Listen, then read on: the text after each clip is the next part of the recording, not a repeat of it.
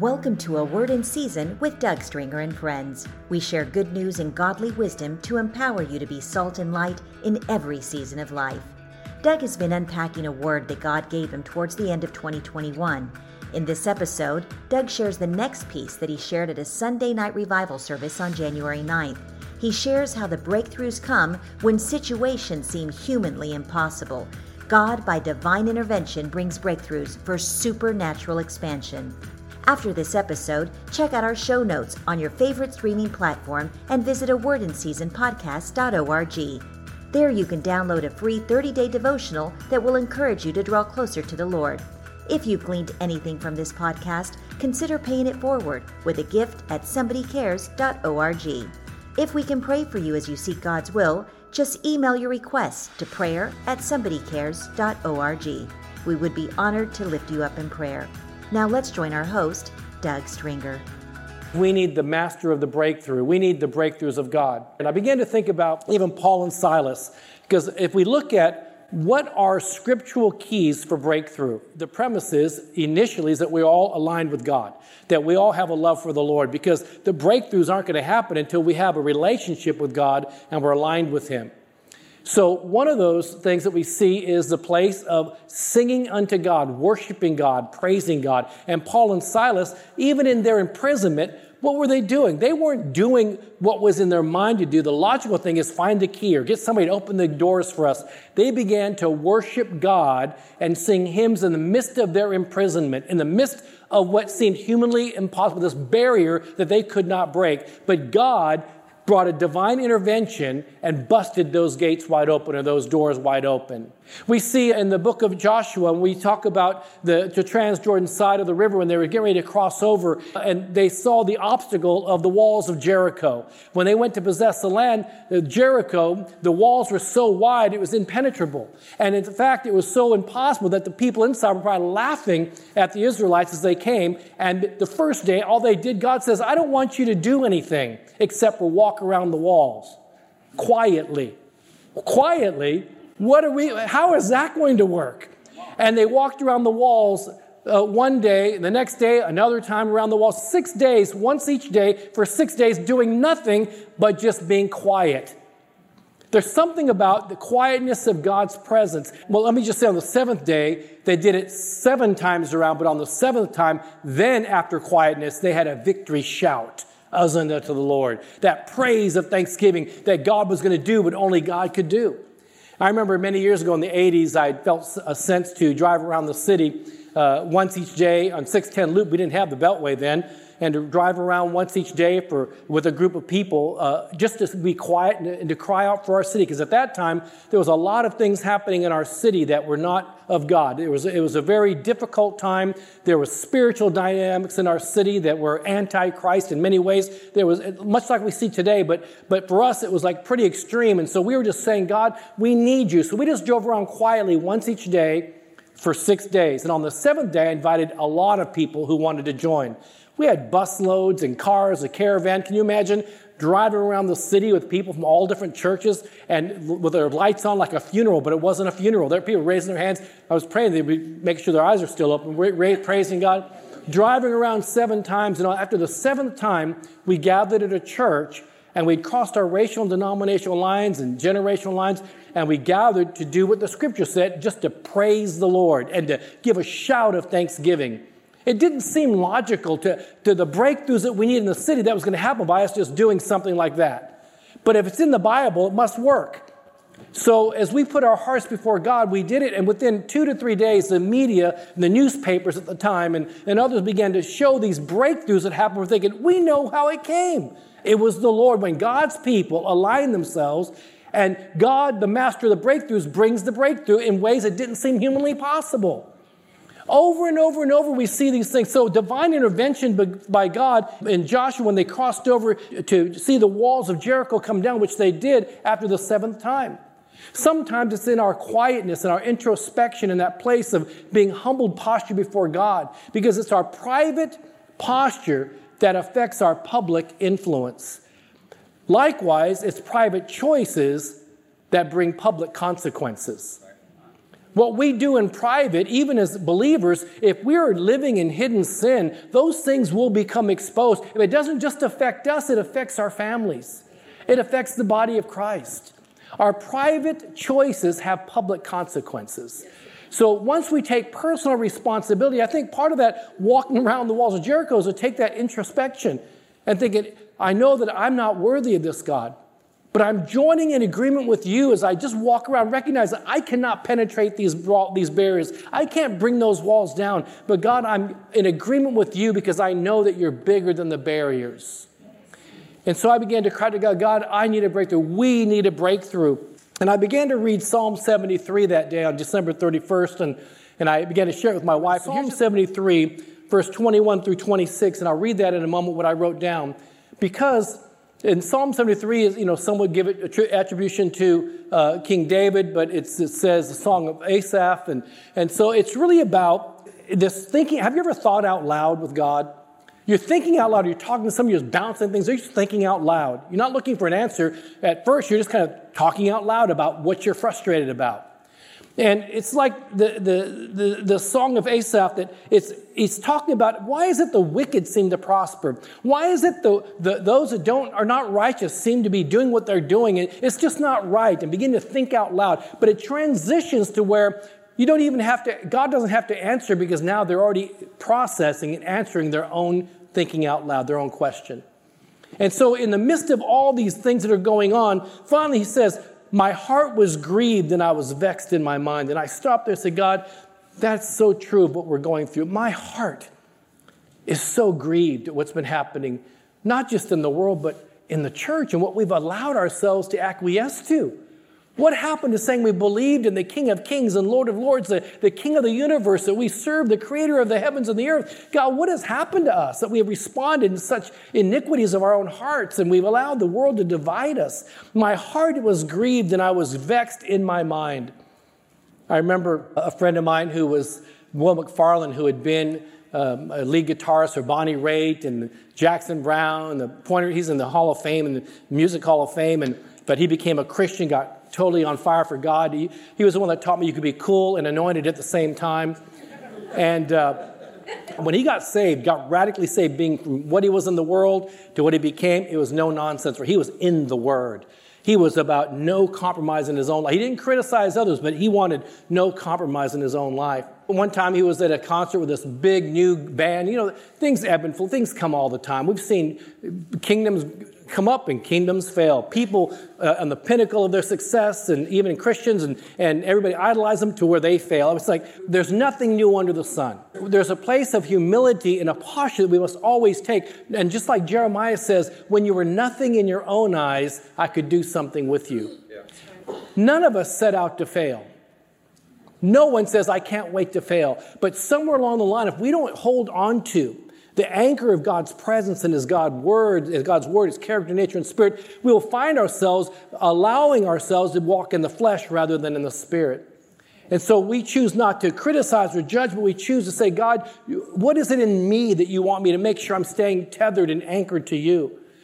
And so one time there was a big concert back in the day, and the new names came up, and they were like the group now.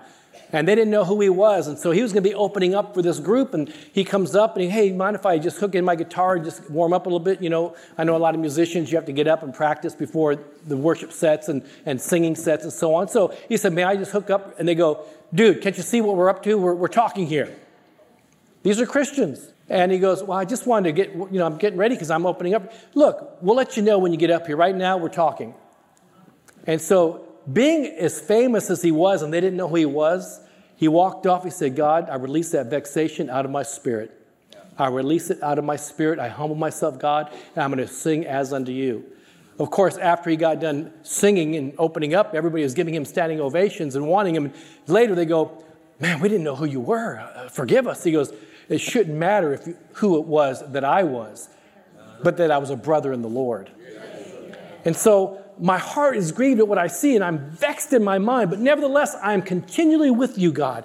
You hold me by my right hand. And that reminds me so often to say, God, there's so many times I don't know what door to go through and what doors to close, but God, you open and you close the doors you want opened and closed. And God, in fact, I don't trust even that. I just ask you to take me by my hand and lead me where you want me to go, because you lead me in the paths of righteousness for your name's sake. You hold me by your right hand. You will guide me with your counsel. God, I need your counsel. And afterward, receive me to glory. And I was just thinking about even what Leonard Ravenhill used to tell me all the time: let others live on the raw edge or the cutting edge.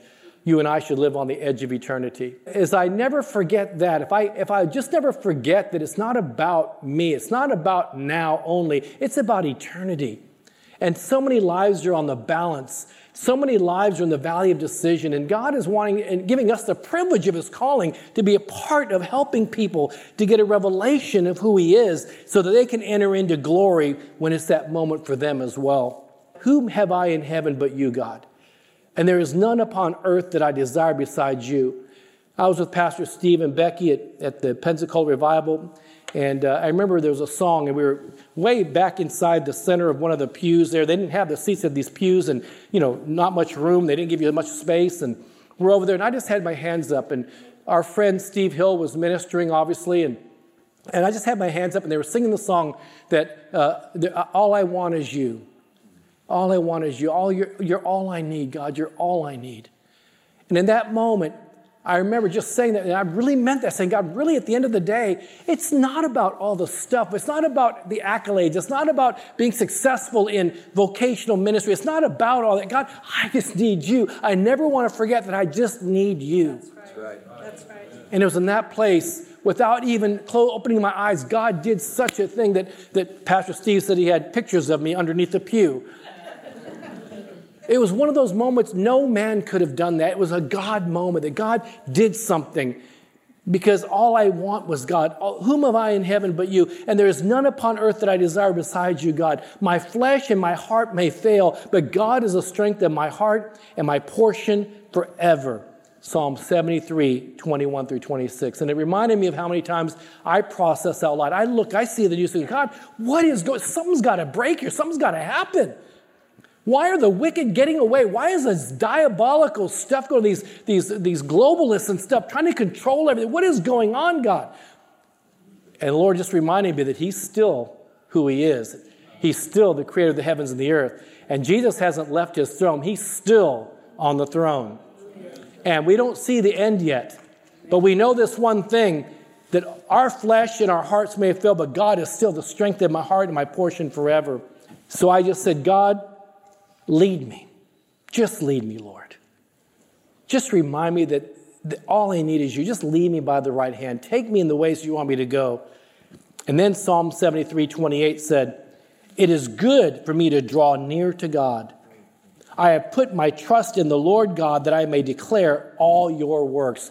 It is good for me to draw near, to stay close to God. Right now is a time I believe it's important for us to stay close to God. Amen?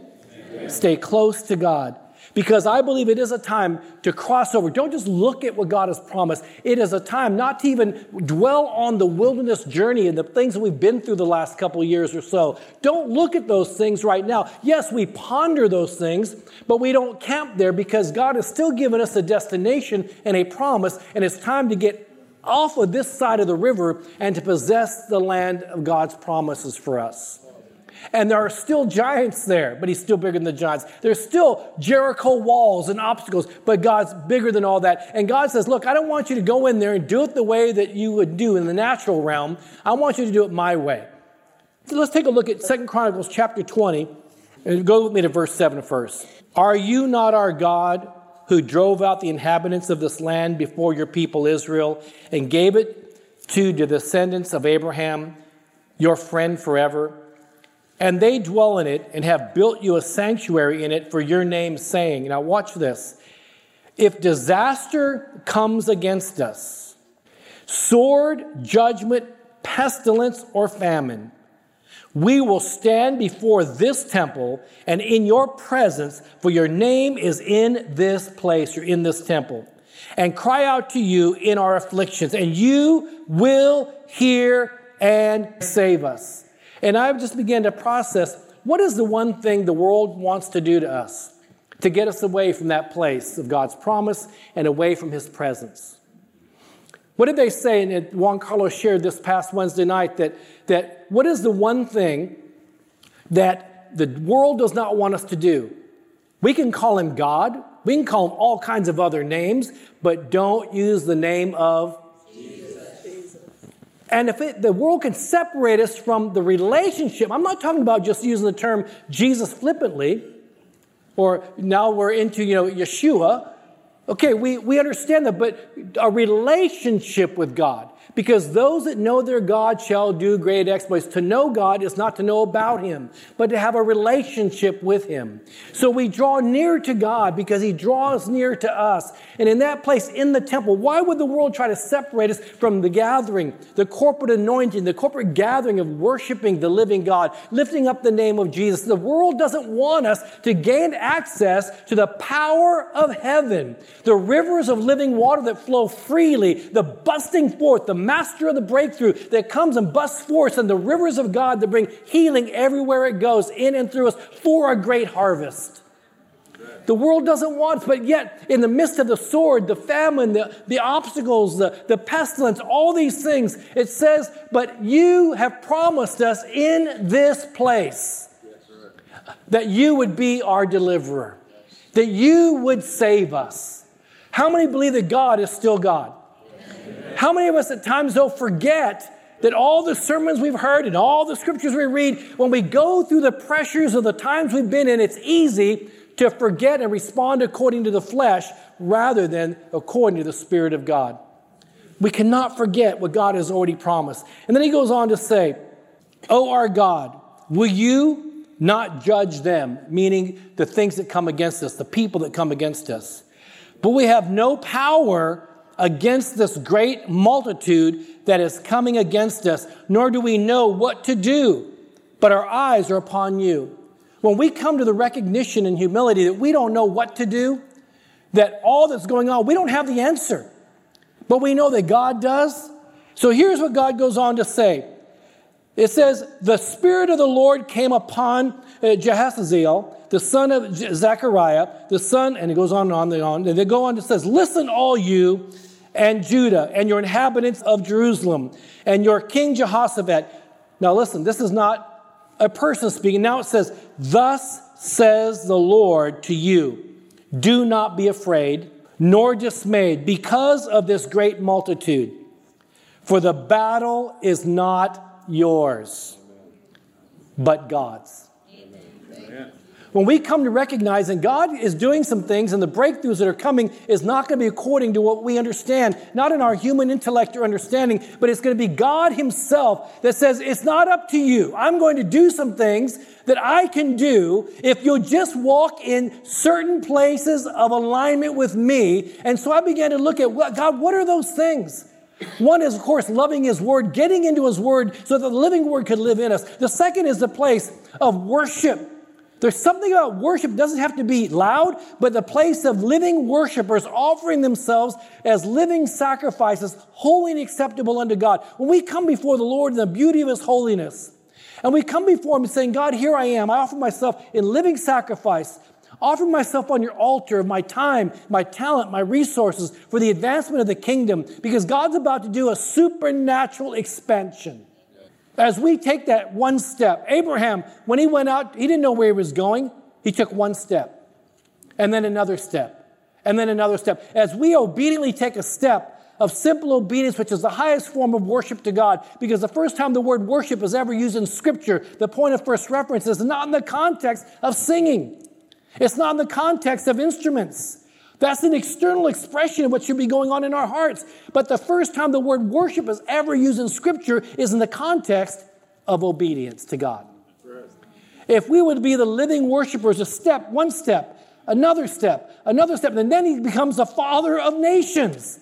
Can you imagine what God is still about to do, what seemed humanly impossible? And then the next thing is, watch what Jehoshaphat does. You will not need to fight in this battle. Position yourselves.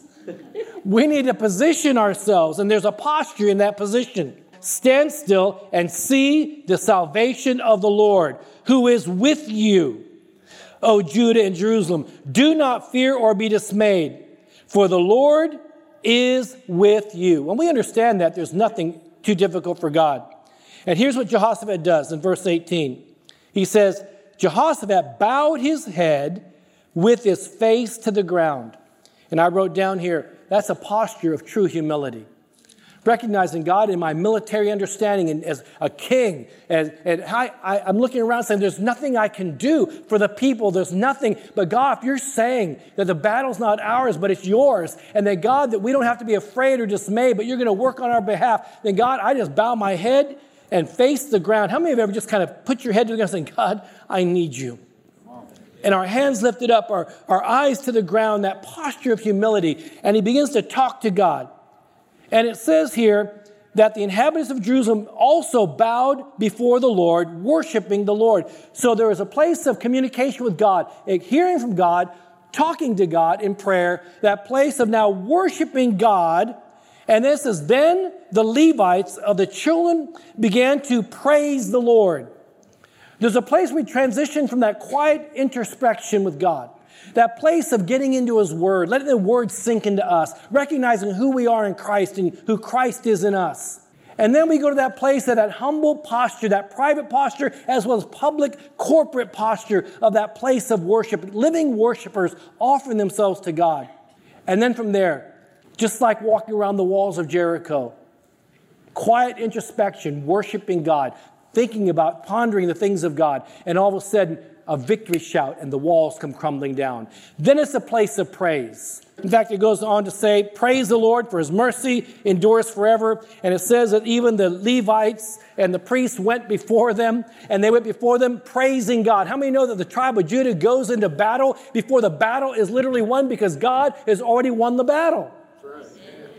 So I began to jot down these words. It's a place of quiet introspection, a place of getting into His Word, a place of communicating with God with authentic relationship and humble posture, not just talking to God and saying what you want, but that place of saying, God, I humble myself before you, recognizing there's nothing I can do, but we need a breakthrough. We need you, the master of breakthrough. And from there, we begin to recognize in that place of worship, in that place of the presence of God, now we can begin to shout with praise and thanksgiving. There's something about offering thanksgiving and praise, just like Paul and Silas did in the prison, that they began to praise God, to thank God, and the prison walls opened up. We see Paul speaking about that in Philippians, that we offer ourselves before the Lord in praise and thanksgiving. Why? Because let our requests be known to Him, that we have the supernatural peace of God, the supernatural presence of God that gives us a peace in our hearts and minds, because of thanksgiving and gratitude.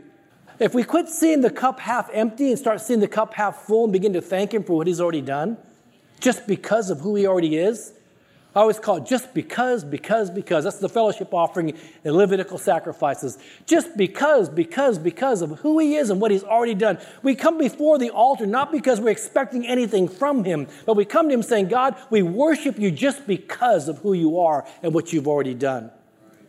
It's in that place that God then begins to give us a heart that looks beyond a circumstance, and to give not just of our time and talent, but now our resources.